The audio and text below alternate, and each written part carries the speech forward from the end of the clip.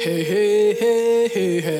have never felt like the physical expression of silence in this way. It was profound. The police officers turned their radios down. Whether you knew exactly like what was happening, everyone just settled.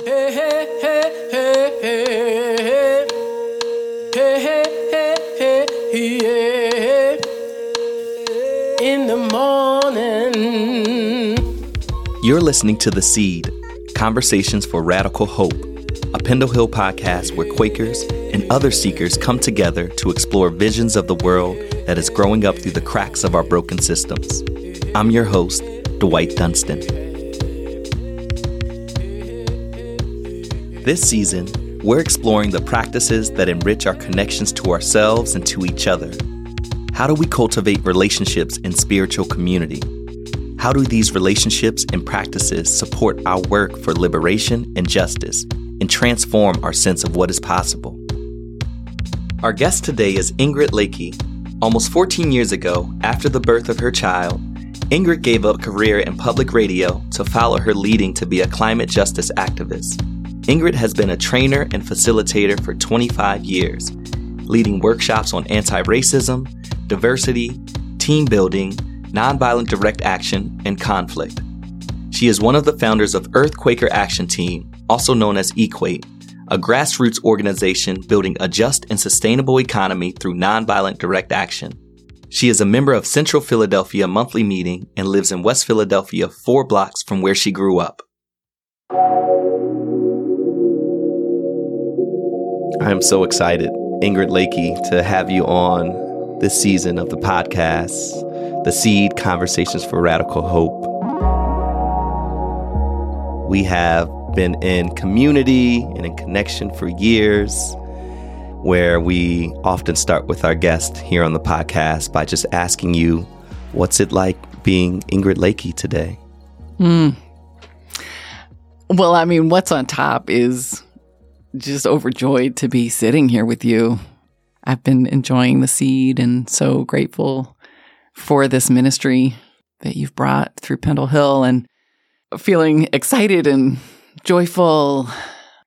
And also, I'm feeling pretty deeply humbled.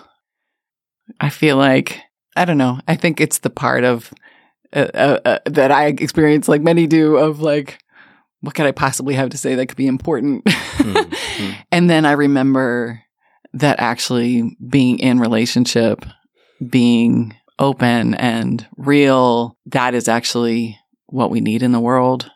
And so if we get to have a conversation in public like this and that's what it is, then that's what it is. And feeling grateful for that.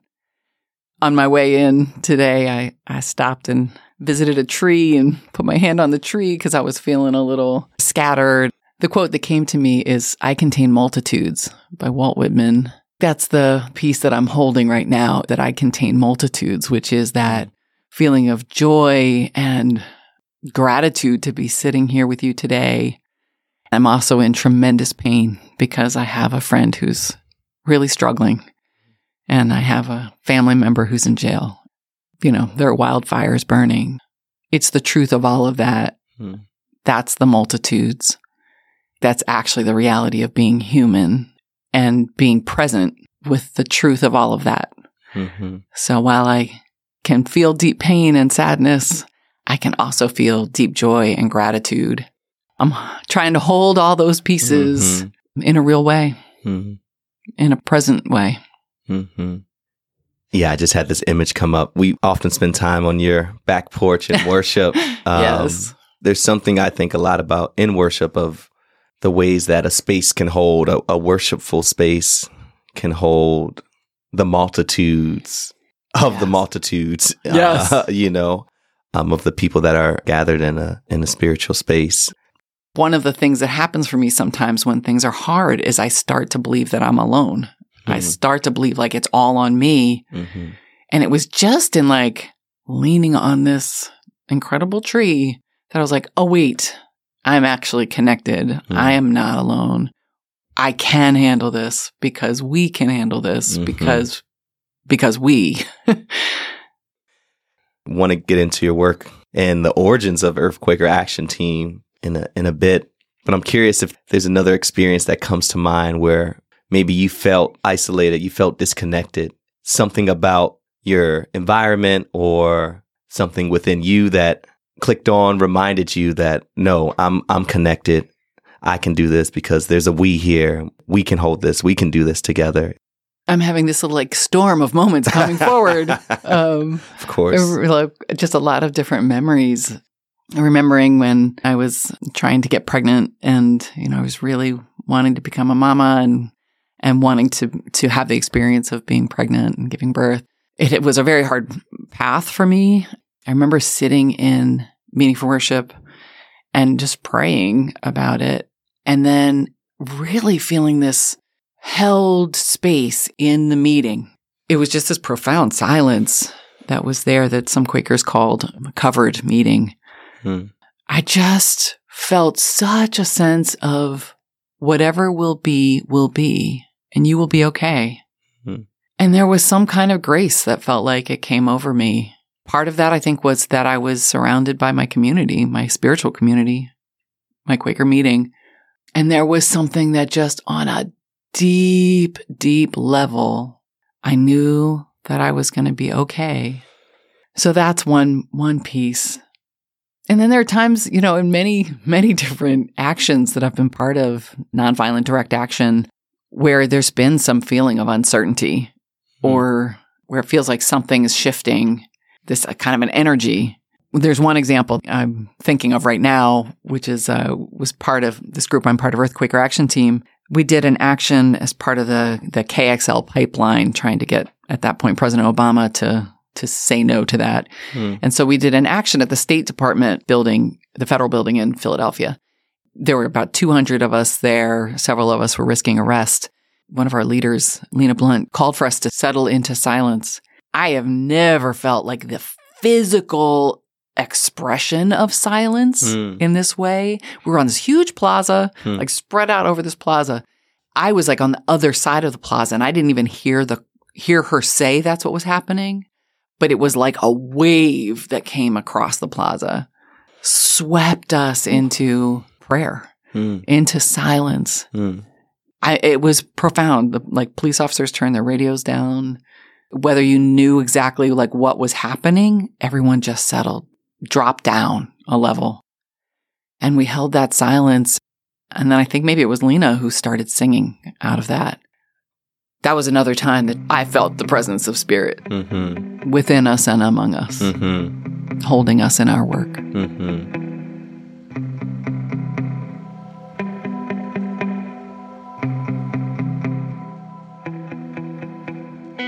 I want to think about or stay with your relationship to Equate, being at those foundational conversations of the creation of this nonviolent direct action organization 13 years ago.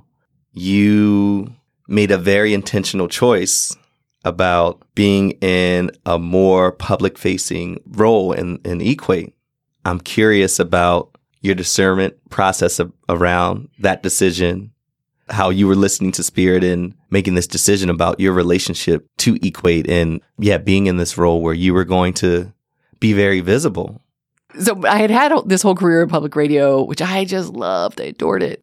And then when I got pregnant with my kid, I decided I wanted to take a year off. But at the same time, there was this like rumbling among Philadelphia area Quakers around climate change and what are we called to do?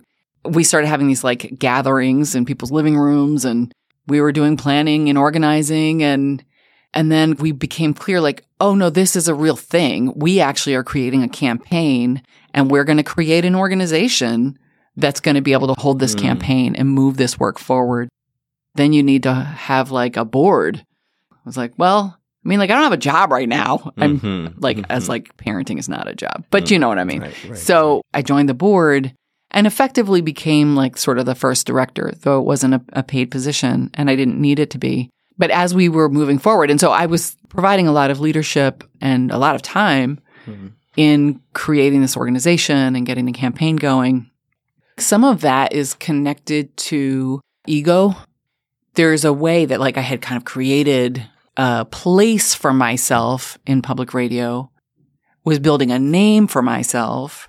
Part of what was helpful for me is that I had more awareness of that there's more work to do, right? Like this isn't just the one place that meaning like in my career, that was not the one place where I got to have meaning. And one of the things that was hugely exciting to me about the way that Equate was doing our campaigning, the way that we were functioning, the way we were being, was seeing ourselves as building.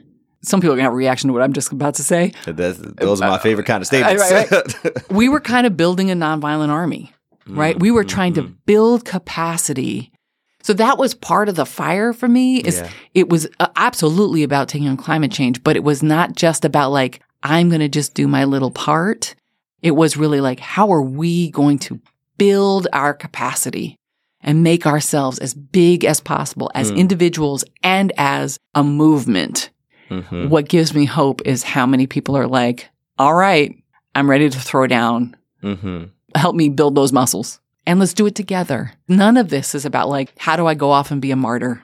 Mm-hmm. How do I, by myself, take on the forces? It all is about collective power. It's about seeing my own empowerment and the group. How are we taking on these systems of racism, of economic injustice, of climate change, of just all of these pieces? How are we showing up as our biggest selves with love at its heart? Yeah, it makes me think about Equate, Earthquaker Action Team.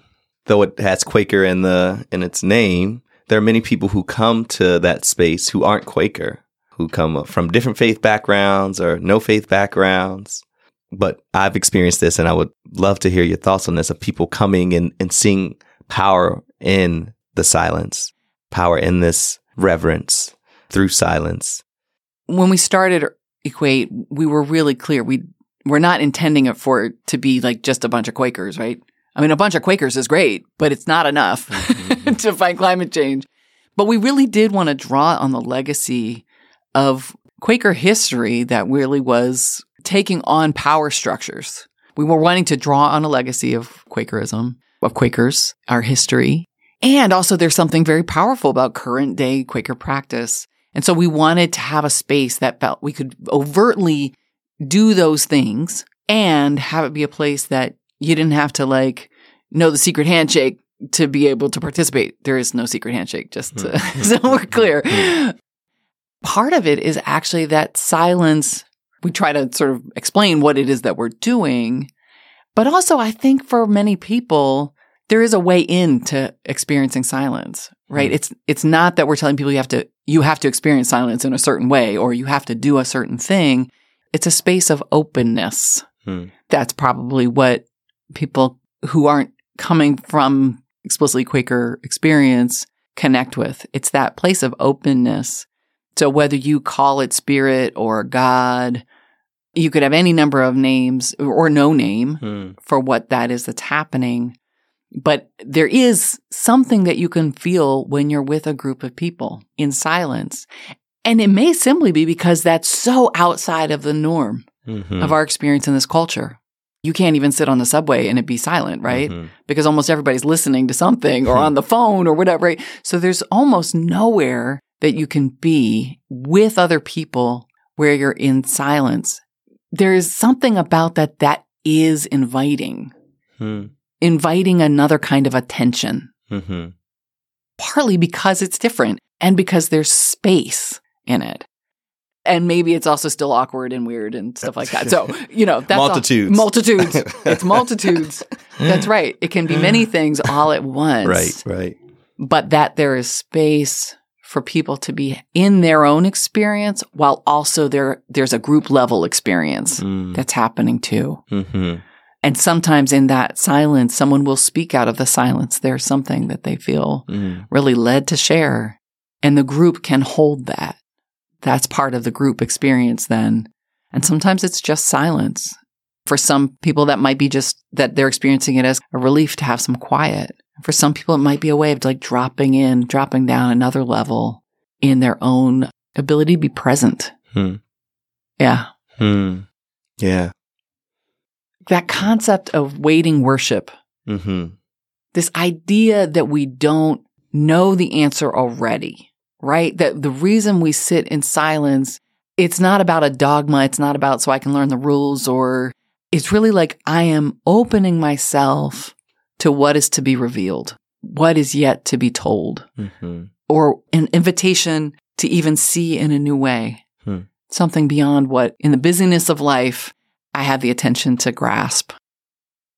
Yeah, I'm really struck by how your reflections are a contradiction to how we're socialized to show up to a space and think we have all the answers and come really put together and come knowing what to do. And what I hear you saying and how I've experienced silence myself in Quaker spaces or spiritually held spaces, there is an unknown that we're actually all opting into and settling into this silence.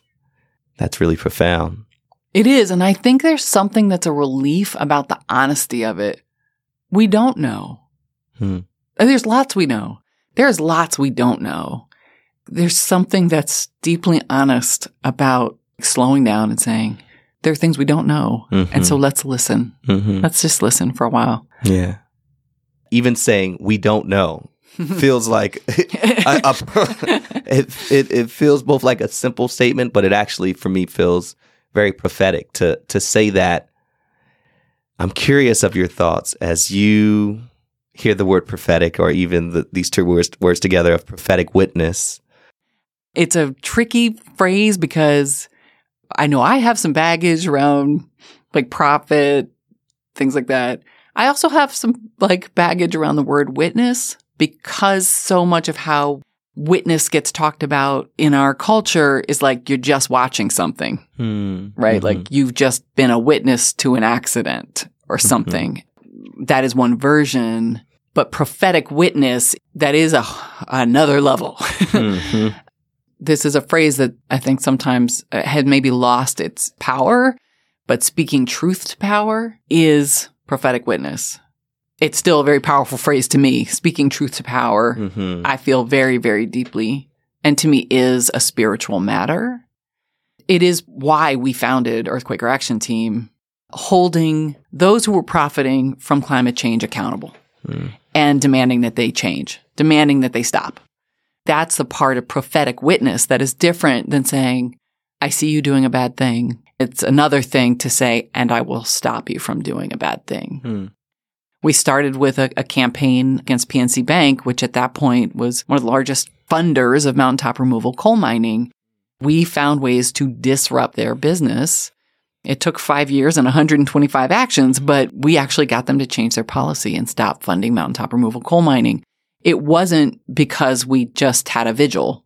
It wasn't just that we say, hey, we see you. It was also, and we are going to get in the way of your ability to keep doing this harm.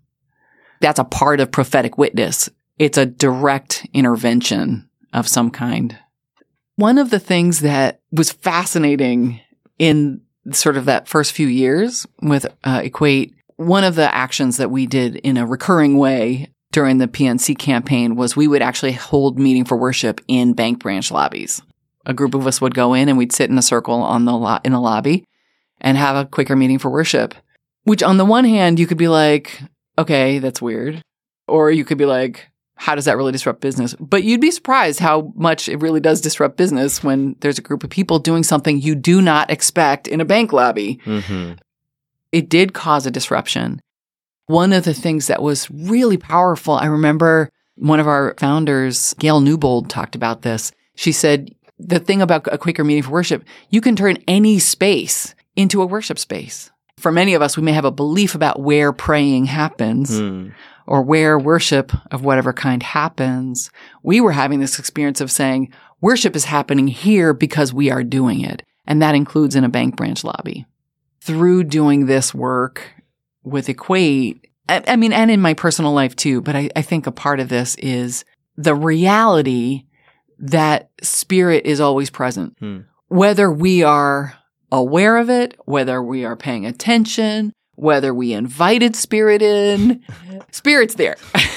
You don't like nobody likes the uninvited party guests, right. But guess what? But, right. So for me, like a part of that is in our actions, we're bringing attention to something that's already true, which is the Spirit is already with us.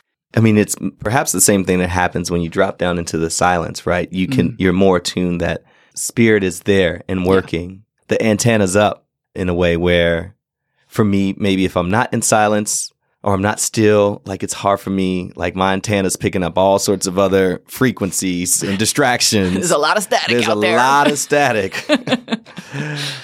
But if Spirit is truly always there, then it becomes less about how do I reach for or grab Spirit or like call it in. And it's more about how do I ensure that I'm attuned or am open to receiving what it already is present. Right. To that point, like I don't believe that Spirit is in charge of my life. There are people with different beliefs around that, right? Like I think I still am the person who's making choice A, B, or C. And the question is, what am I paying attention to in making that choice? Yep. And am I able to like filter out some of the static, which sometimes includes my fear, so that I'm not responding just from this like place of fear. But if I can remember Spirit is with me, that allows me to be present to the real choices than just a reaction.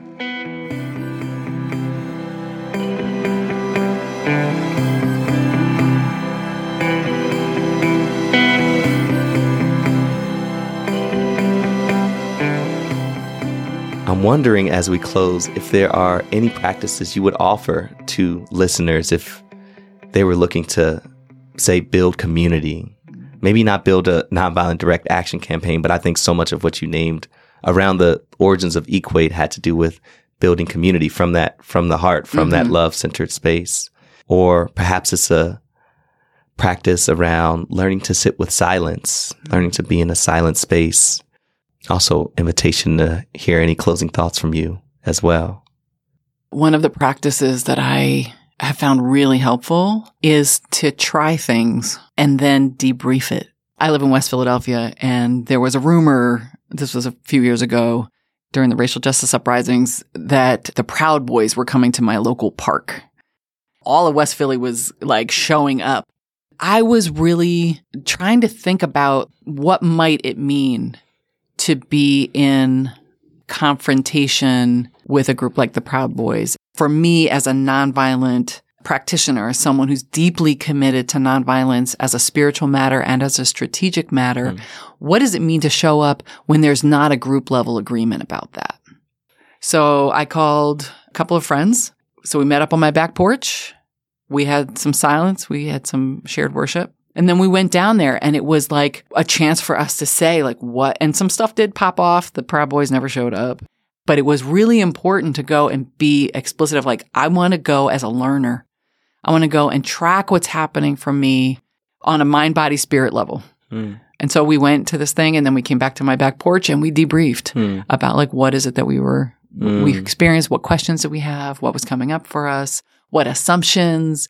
What biases came up, what, like a chance to break it down, because I think that's where so much of our learning happens. And again, doing it with people that you trust, right? And also by doing that is a way to build trust with people.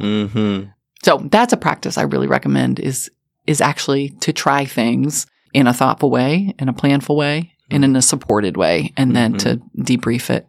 We learn so much from our own experience if we pay attention. The other, actually, Dwight, I feel like I learned from you. You were really the one who introduced me to this idea that really you could just call somebody and be like, hey, can we just have some silence together? For people who are wanting to cultivate a relationship with silence, it's one thing to do that by yourself and sort of be in a meditative place. But even just inviting one or two friends to sit with you. So set a timer for yourself and start with 5 minutes. And then go to 10 minutes and then see how that goes and then talk with the person you're with about what that was like and what you're experiencing. That is such a contradiction to so many messages in our society about how we have to muscle through and be by ourselves and figure it out. Our liberation is not there, but it is in the like, hey, will you sit with me? And remembering whatever anybody's belief system is, that's cool. You're not alone. That's the bottom line. Ingrid, thank you for letting your life be a testimony.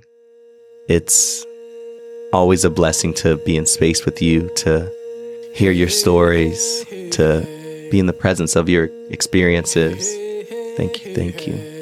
Yeah, I just feel incredibly honored to be invited to be here with you today. I just am so excited about all the things that people are learning and figuring out and finding ways to share with each other. So bring it. Bring it. We're going to bring it. In the morning.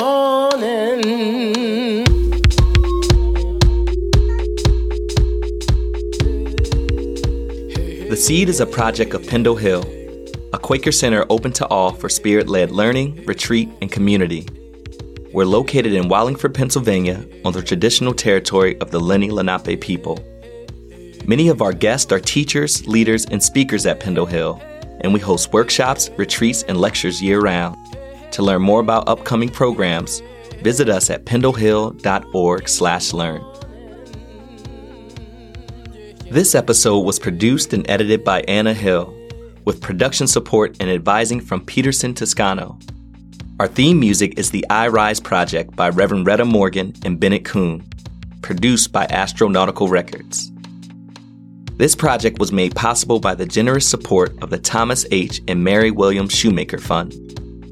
If you're finding these conversations meaningful and want to support our work financially, you can go to pendlehill.org/donate. And if you have questions or comments, feel free to get in touch with us by emailing podcast@pendlehill.org. We love hearing from you. Follow us at Pendle Hill Seed on all social media platforms. And don't forget to subscribe, rate, and review us wherever you get your podcasts. It helps us to continue planting these seeds.